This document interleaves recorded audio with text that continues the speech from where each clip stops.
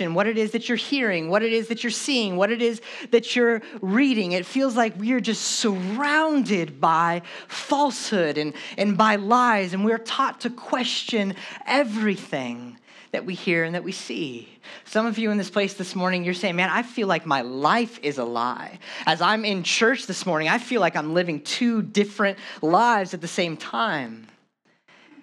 And this is the world that we find ourselves in. This is the culture that we find ourselves in. In fact, if you want to be relatively liked and accepted and valued in 2018 in Juneau, Alaska, here's what you have to do.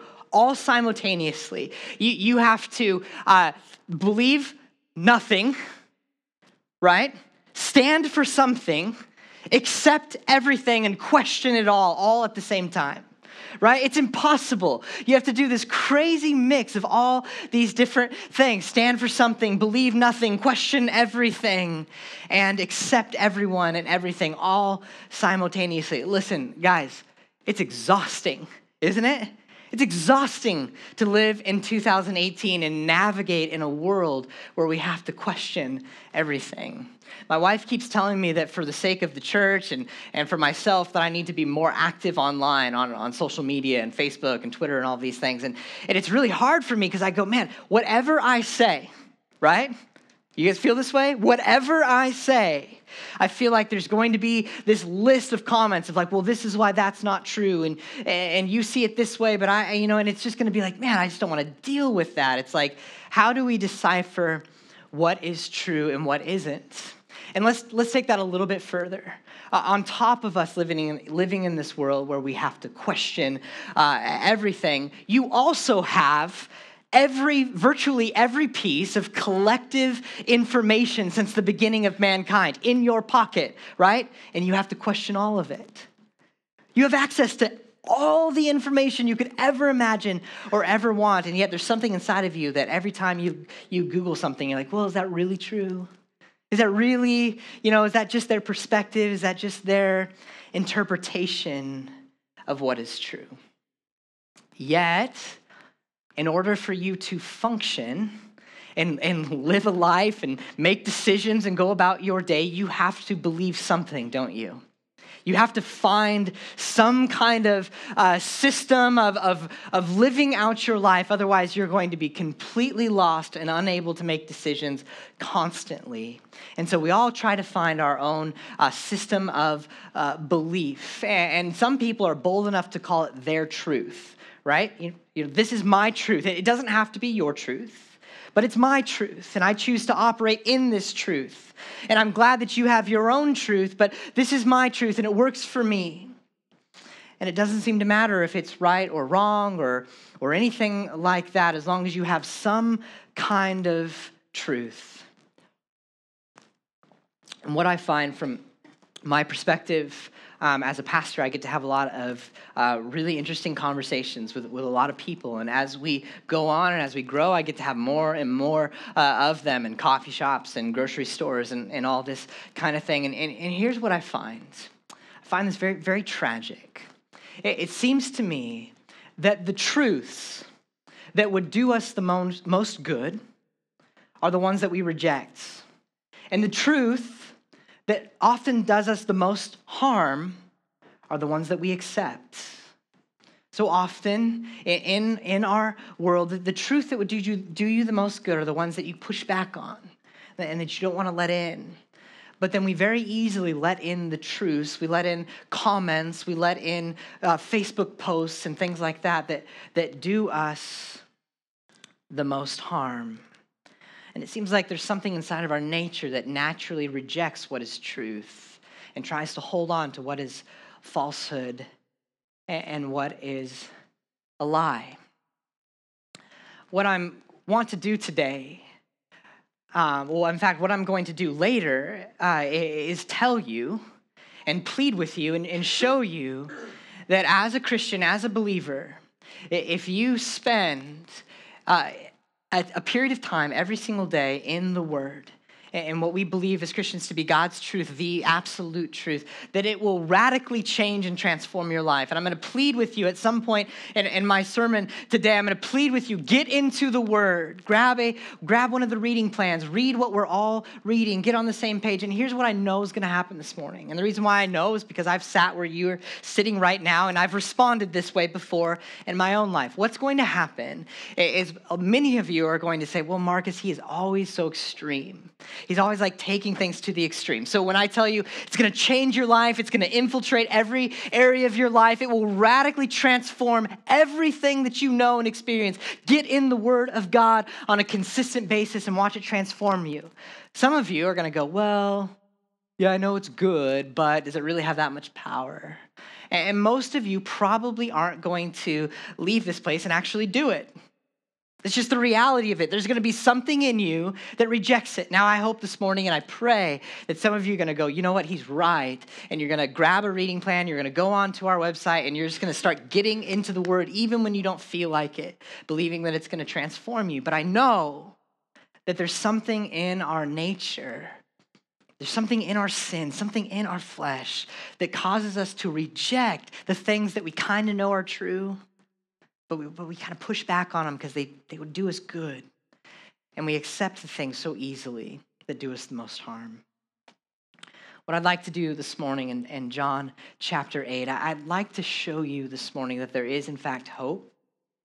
I'd like to show you this morning that there is such thing as absolute truth and that there is freedom from the stress of trying to navigate your life and make decisions and figure out your identity and figure out who you are and all of these kinds of things, that there's freedom from that found in truth. There's freedom from the having to question everything that you see and everything that you read. There's freedom from questioning God.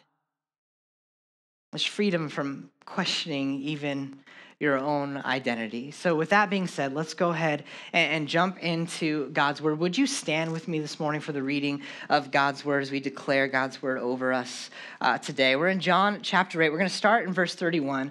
Jesus had just declared that he is the light of the world. You remember that from our I Am series? He just declared, I am the light of the world. Whoever believes in me will not walk in darkness, but will have the light of life. And it says that many of the Jews believed him. And so now we pick it up in verse 31, and Jesus says this.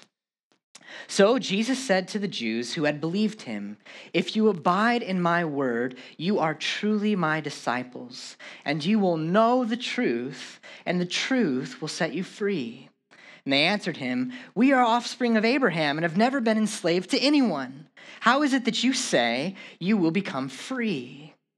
And Jesus answered them, truly, truly, I say to you, everyone who practices sin is a slave to sin. The slave does not remain in the house forever. The son remains forever. So, if the son sets you free, you will be free indeed. I know that you are the offspring of Abraham, yet you seek to kill me because my word finds no place in you. If I speak of what I have seen with my father, and you do what you have heard from your father. And they answered him, Abraham is our father. And Jesus said to them, if you were Abraham's children, you would be doing the works Abraham did. But now you seek to kill me, a man who has told you the truth that I heard from God.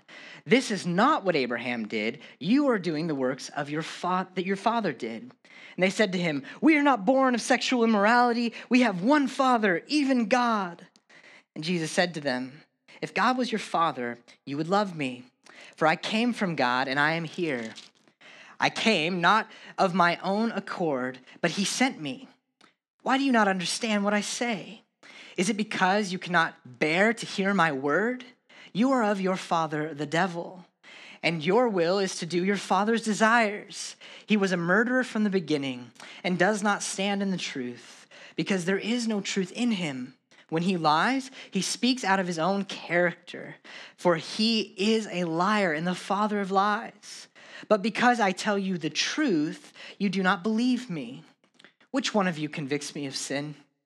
If I tell you the truth, why do you not believe? Whoever is of God hears the words of God. The reason you do not hear them is that you are not of God. Let's pray. I pray, Lord, this morning that your truth would come and it would transform us, that it would set us free. For freedom, God, you have set us free. I pray, Lord, that the lies about who you are and the lies about who we are would be dispelled and disproven this morning as your truth, God, comes and transforms us. We ask, Lord, that you would help us to be receptive and hear, God, what you might be speaking to us this morning. In Jesus' name I pray, amen. You may be seated. I'm basing everything that I say from here on out this morning on the idea that Jesus himself is truth. And so I believe, and we teach here at Awaken, that not only is what all of Jesus said true, all of his teachings true, but he himself is true. Not just his words, but a descriptor of his character, a descriptor of his nature is true. We believe and we teach here at Awaken that God is true, and therefore Jesus Christ is true. Within him is truth. Does that make sense? Just as you are made up of flesh and bone and there's blood flowing through your veins, there is truth flowing through God and therefore flowing through Jesus Christ. He is truth. It is who he is. I'm going to press this really hard, and then we're going to come back and press on it again because I want you to see this and understand this morning, understand what I'm saying. Do you remember in the beginning of John chapter 1, verse 1, when we started all of this months and months ago? In fact, let's flip back. Let's go to John chapter 1, and let's read this again and help give us a little bit of a foundation for what we're talking about this morning. Chapter 1, verse 1, it'll be, again, up here on the screens. It says this: in the beginning was the Word. In your Bible, that should be a capital W, was the Word. And the Word was with God, and the Word was God. He was in the beginning with God, and all things were made through him, and without him not anything was made that was made. You hear the repetitiveness of that? Jesus was the Word in the beginning with God, and he was God, and nothing was made without him, including us. And it goes on to say in verse 4, in him was life, and the life was the light of men. And the light shines into the darkness, and the darkness has not overcome it. Then it goes on to introduce John. Let's skip that and pick it back up in verse 14. And it continues on saying, and the Word became flesh and dwelt among us, and we have seen his glory. Glory as of the only Son from the Father, full of grace and what? Truth. Full of grace and full of truth. Not that he just tells a lot of truth. He is filled with truth. What is right? What is true? What is life? What is light? Do you remember what we've repeated over and over again? The purpose of the book of John is, all right? The purpose why we're in the book of John. John tells us at the end of the book in chapter 20, verse 31, he says the purpose of his book, of his writing all this and telling us all of this is this, in verse 31. But these things are written so that you might, do you remember? Believe, it's okay, believe, right? That Jesus is the Christ, the Son of God, and that by believing you may have life in his name. We could add truth in there and drive that point home a little bit more and say the purpose of this book, these things are written so that you might believe the truth, right? The truth that Jesus is the Christ, the Son of God, and that by believing that truth, that you might have life in his name. So you hear what I'm driving this morning? Jesus is truth. Everything that flows from him is truth. It's part of his nature. It's part of his character. It's part of his identity. That is why in verse 46 of our text this morning, Jesus can say, which one of you convicts me of sin? Which one of you can convict me of any sin? I'm not going to end my sermon that way this morning. I'm not going to stand up here and go, look, which one of you convicts me of sin? Bad idea on my part, right? I hope that you'd have to think about it for at least a second, but every one of you would be able to stand up and go, well, yeah, Marcus, this and that. And if my life was up on the screens, bad day for me. And here's why. Because before And apart from the redeeming work of Christ in my life, I was nothing but falsehood, nothing but sin, right? We know this. Scripture teaches us that apart from Jesus Christ, we are sinners. We are opposite of God. In fact, we are warring against God in our flesh, right? This world is broken by sin, right? And so are we. So if it wasn't for Jesus Christ, for him saving and redeeming me, saving and redeeming you, we would have nothing in our lives that is good or true or right before God. Now, you might be able to look at the person next to you and be like, man, my life is good compared to them. You might be able to look across the office at your coworker and go, man, compared to them, I'm doing pretty good. I tell the truth. I am an honest person. But apart from Jesus Christ, in the eyes of God, no, sorry. There's nothing good in you. Nothing. This is the beauty of the gospel. You guys realize that? We don't talk about this stuff in church. Well, if we tell people that they're not good apart from God, they're going to be upset and it's going to hurt their feelings. No. This is the beauty of the gospel, that you were broken, that you were warring against God. And despite that, he grabbed you and he ripped you up out of that and brought you back to life. This is the truth that we hold on to. This is what we believe. Remember Ephesians 2:1, and you were dead in your trespasses and sins. You were dead. And God brought you back to life. He brought you into the life, into the light, into the truth that is only found in him. Here's why I find this absolutely beautiful.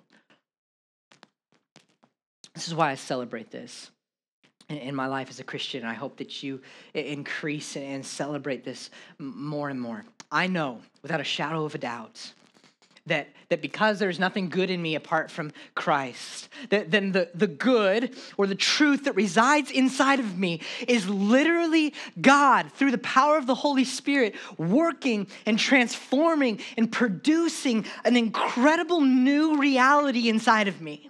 An incredibly new person with new characteristics, with truth, with life, with hope. That it's not up to me. It's not based on my strength and my ability to pull myself together and come before God. No, everything that is good that comes out of my mouth comes from God.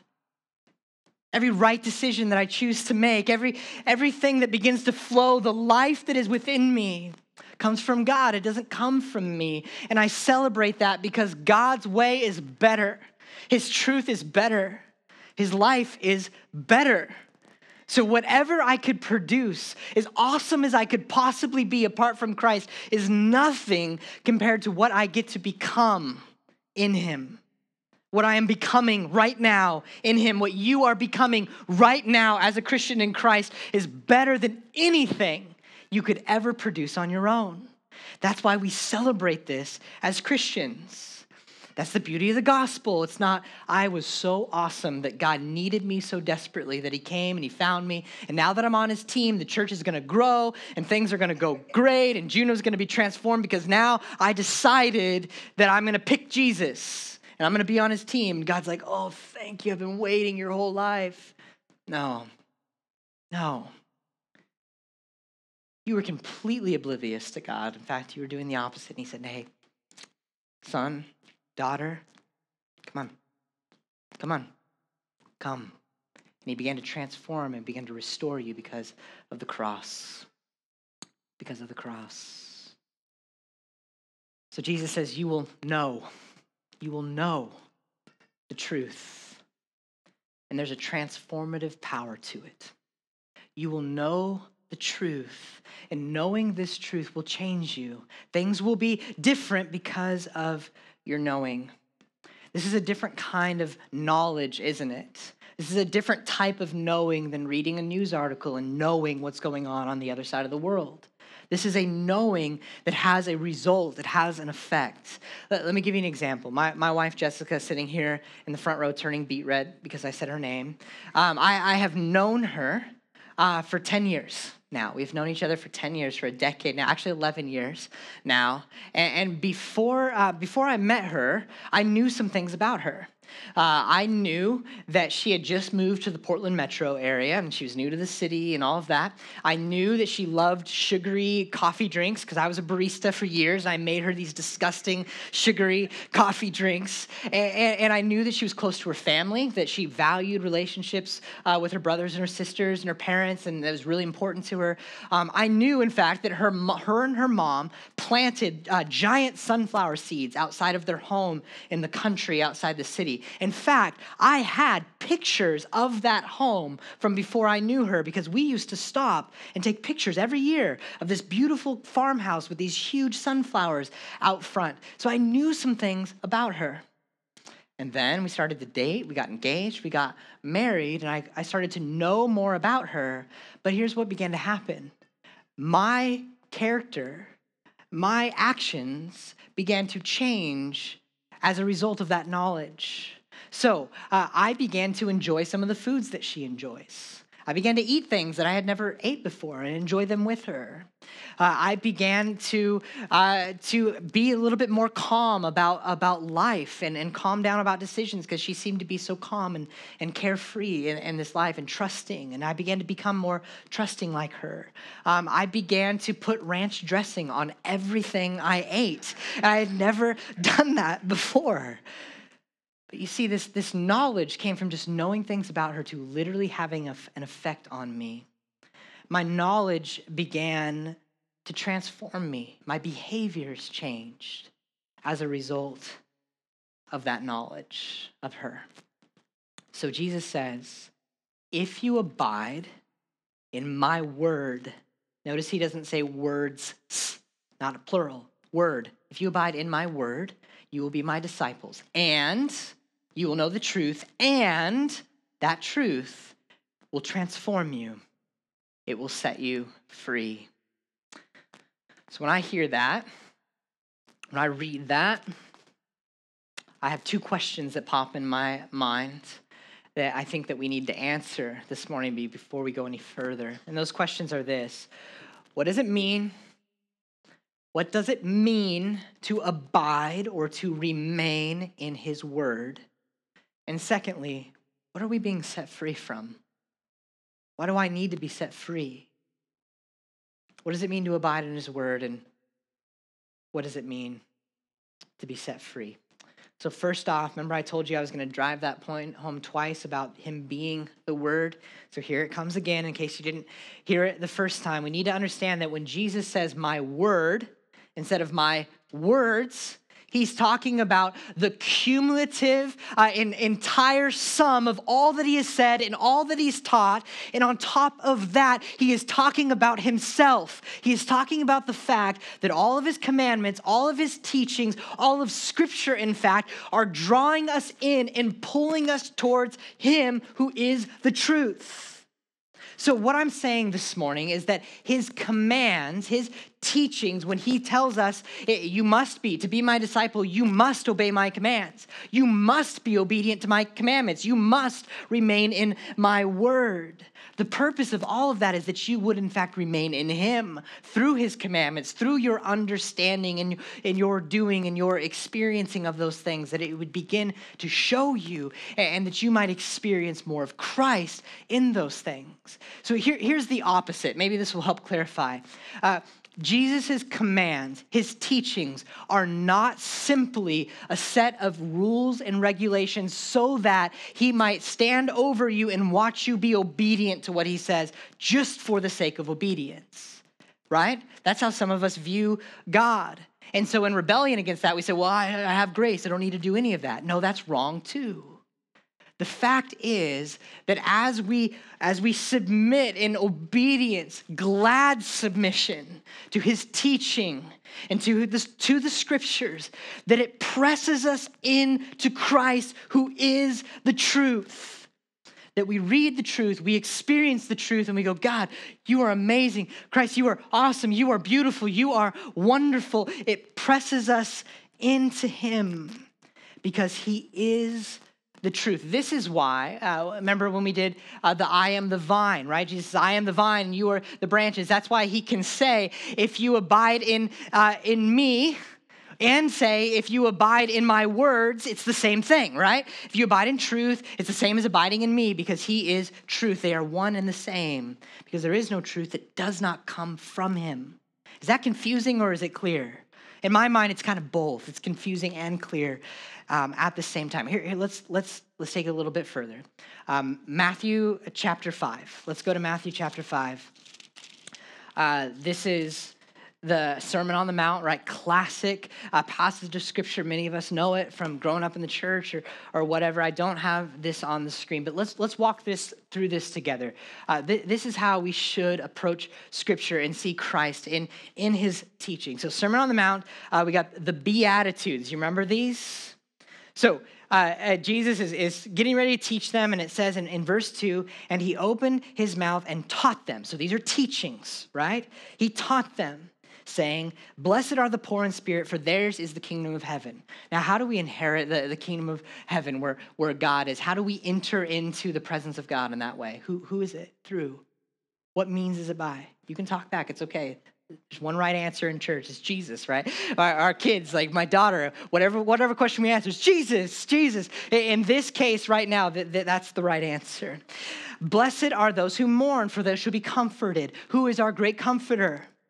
Jesus, thank you, Stephen, who raised Lazarus from the dead, but first wept with the people and can relate and is our great comforter in our times of need and mourning. It's Jesus. Blessed are the meek, for they shall inherit the earth. By what means do we inherit anything from God or are children of God that have any inheritance at all?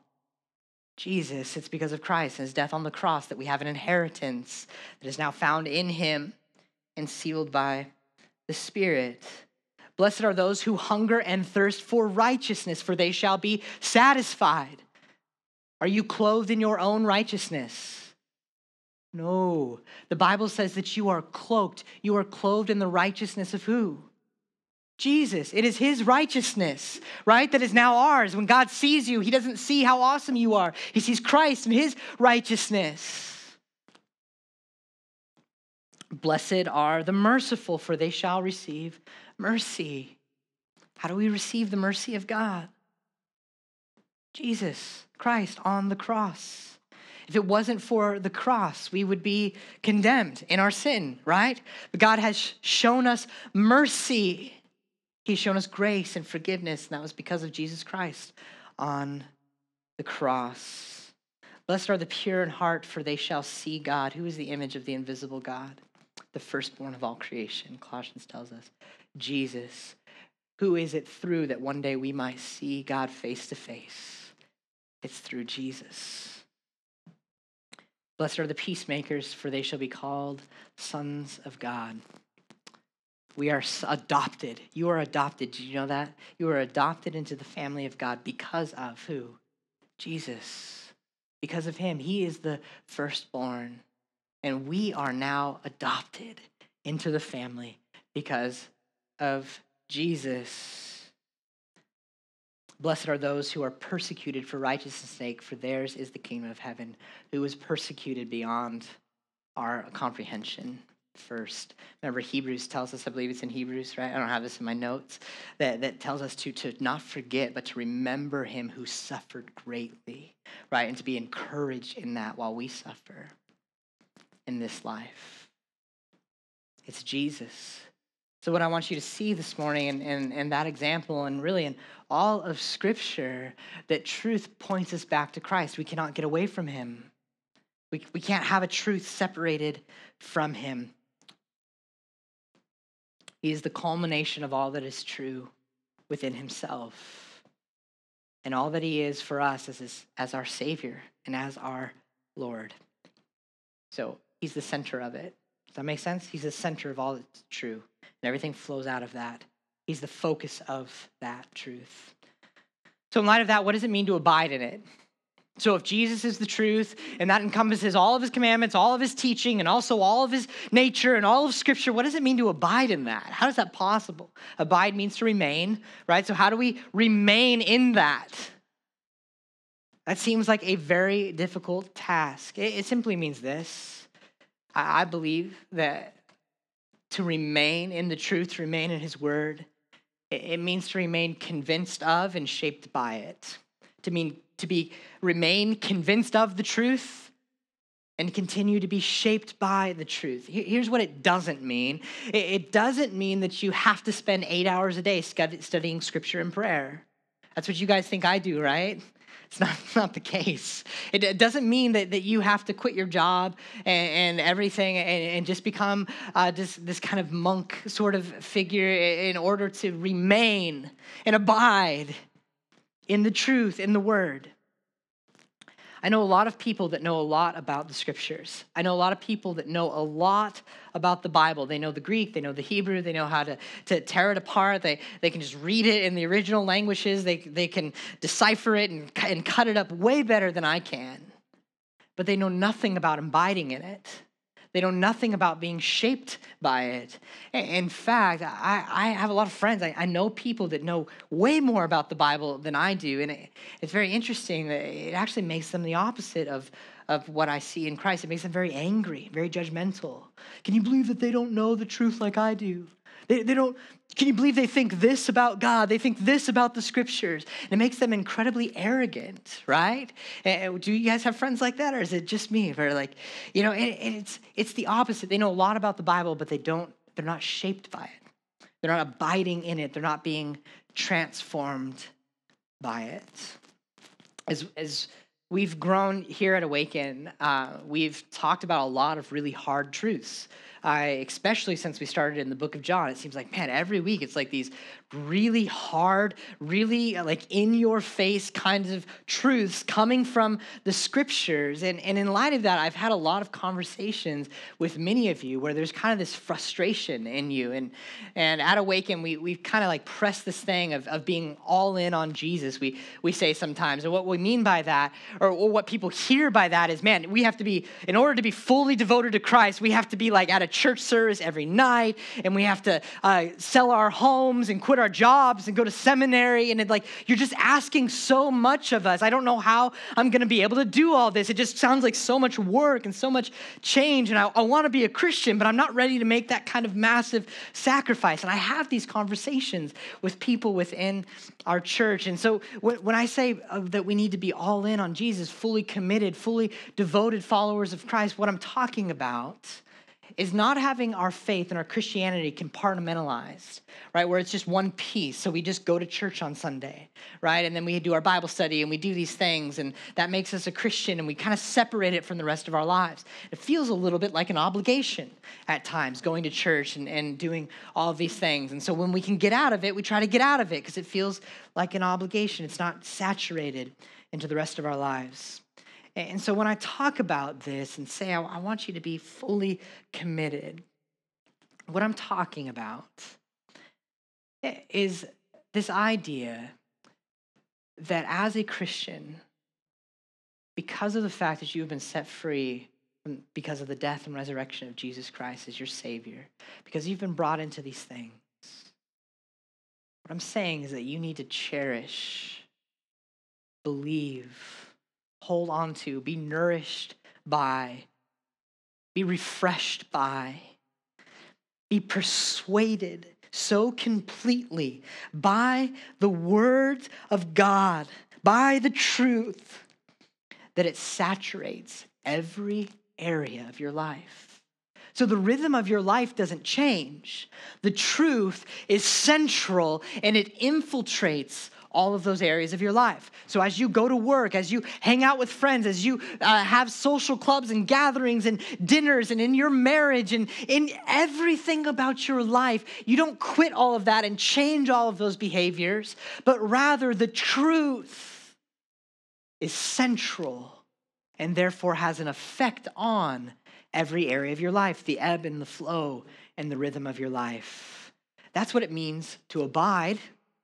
To abide is for the truth of who Jesus Christ is to be your most precious treasure, your most valued possession. It's not that you don't have other things in your life, okay? It's not that you don't have other responsibilities and obligations and things that you do. It's that above all of them is Jesus Christ as your most prized possession.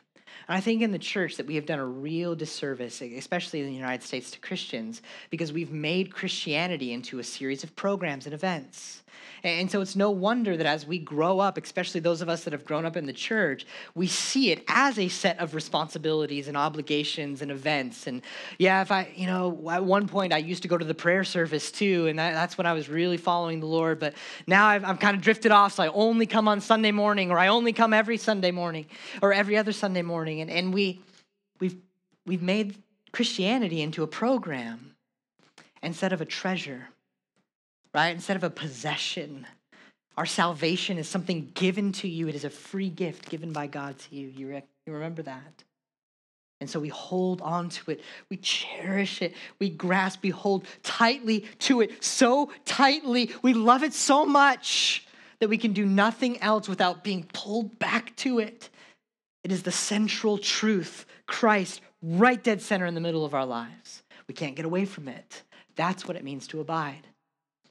That's what it means to abide. Seeing and savoring Christ rightly and remaining there. The rightly is important. The other thing that we've done in the church is we've taught half rightly a lot of things about God and a lot of things about Christ in the gospel. But when we understand rightly and remain there in the presence of God and the Word, we are abiding. So Jesus is the truth. He is, and the sum of all of his teachings, all of Scripture is truth, and we are to remain and abide there, holding on to it as our most precious possession. And you will know the truth, and it will set you free. So what is it setting us free from? Sin. Right? If you are not set free, then you are a slave to sin.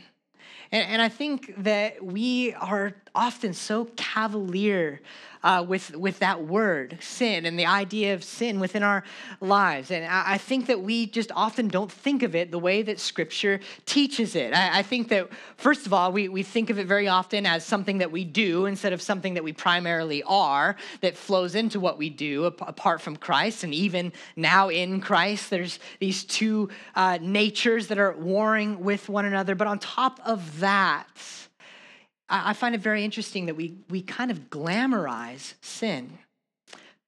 Here's what I mean.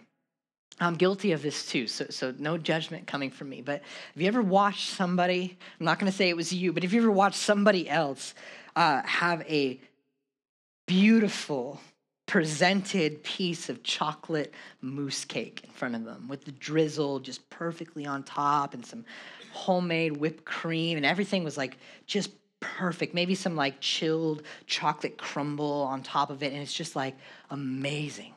And they take a bite of it and they put it in their mouth, they close their eyes, and when I really enjoy something, I go, really loud, and then they go, this is so good, it should be a sin. You ever said that before? Right? This is so good, it should be a sin to eat this.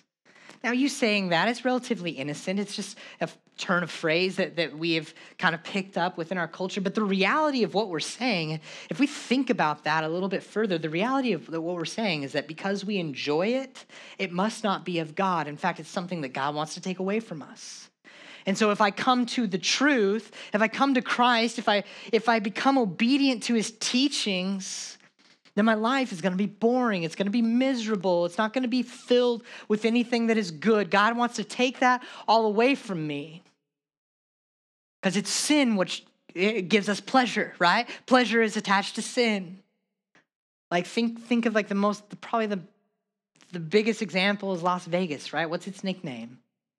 Sin City. And it's this idea of this place of all the pleasures that you could possibly imagine. It's just this wonderful place.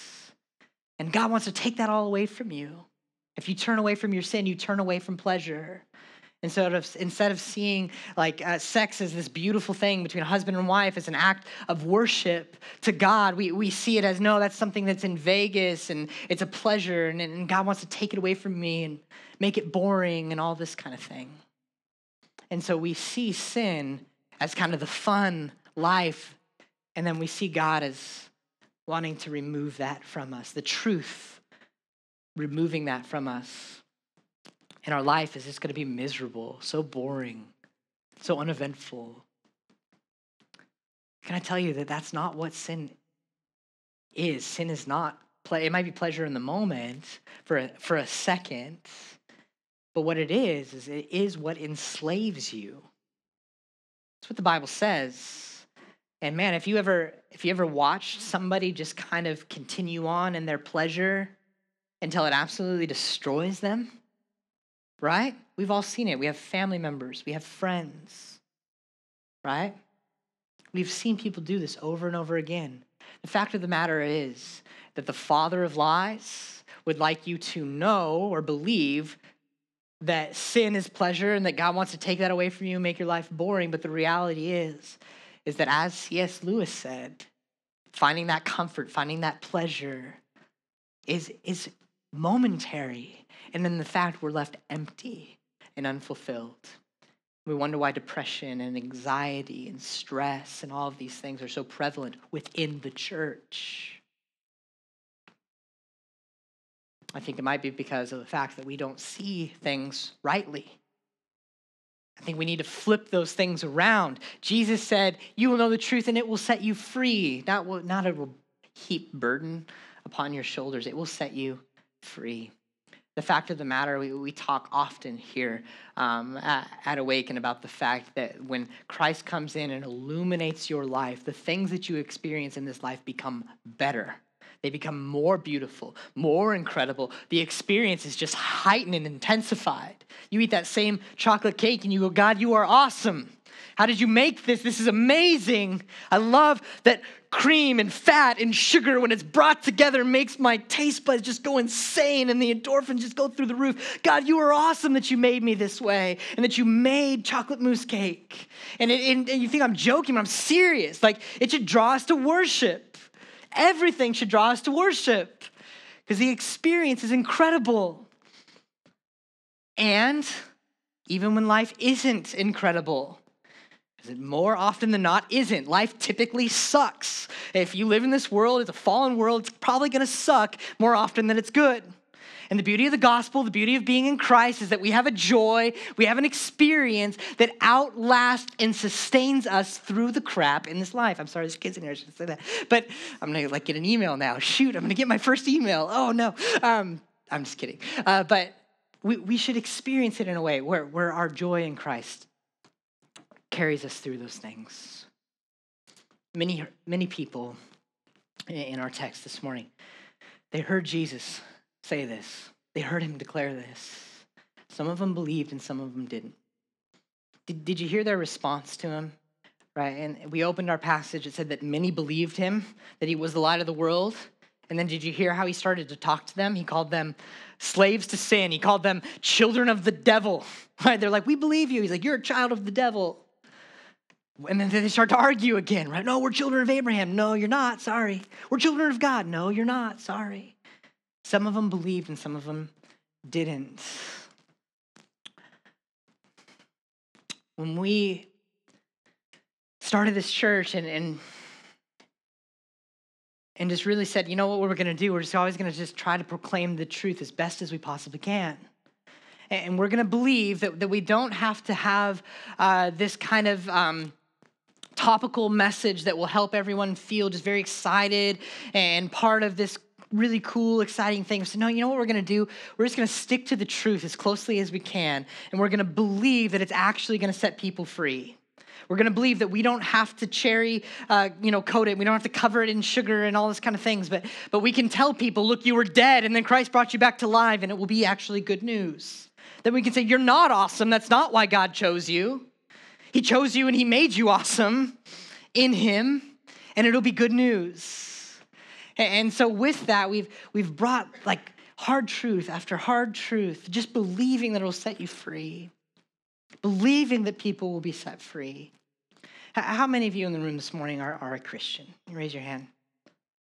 Most of us, right? Believers. Okay, how many of you still struggle often with anxiety? People with anxiety don't want to raise their hand, but I did for 10 years of my life. How many of you struggle with incredible levels of stress often? Okay. How many of you struggle with believing that God truly is good when you look at the world today? Nobody. Awesome. Some dishonest people. How many of you lie still, even though you're a Christian? Yeah, lots of hands go up. How many of you still struggle with who you are in Christ, even though you know you're a child of God? How many of you still struggle with that? Yeah.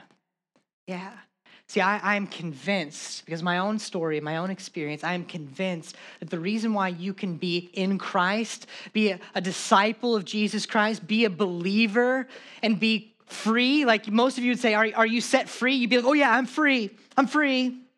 Yet your life doesn't mirror that.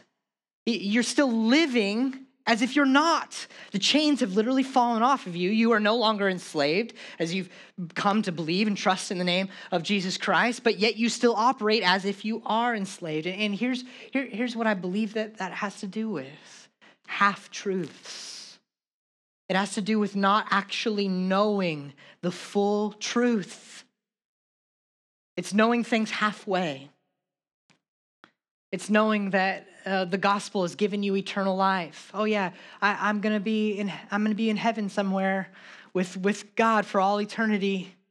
That's not how it's gonna go, by the way, in case you're wondering. But that's what most of us kind of think. Well, yeah, I'm gonna die and then I'm gonna be with God somewhere, right?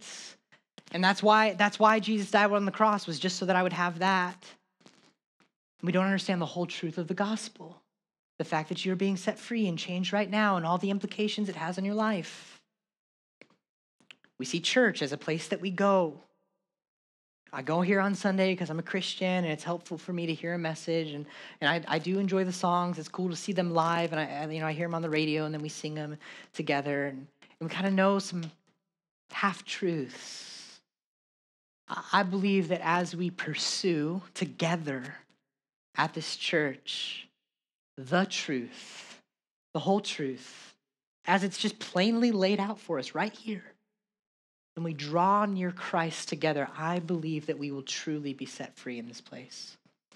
See, as a believer, I don't want you to have to say you're set free and not have your life actually be that reality.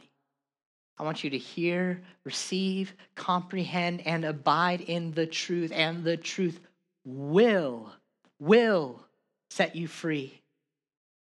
Can anyone convict Jesus of sin? No. Is he a liar? What he says is true, isn't it?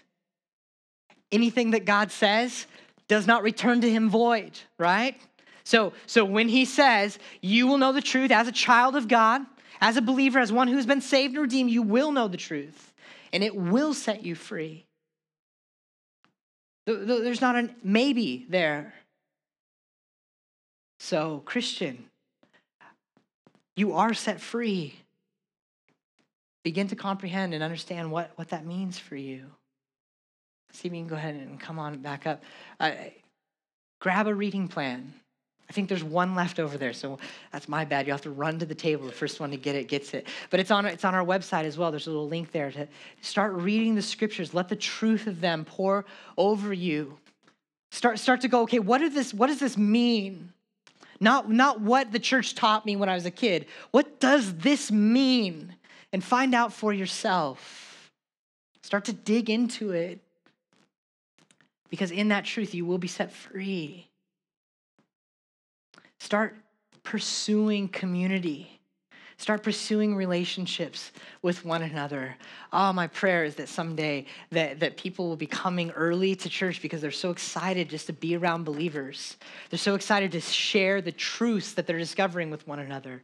So excited to sing together about these truths. So excited to celebrate together all that God has done.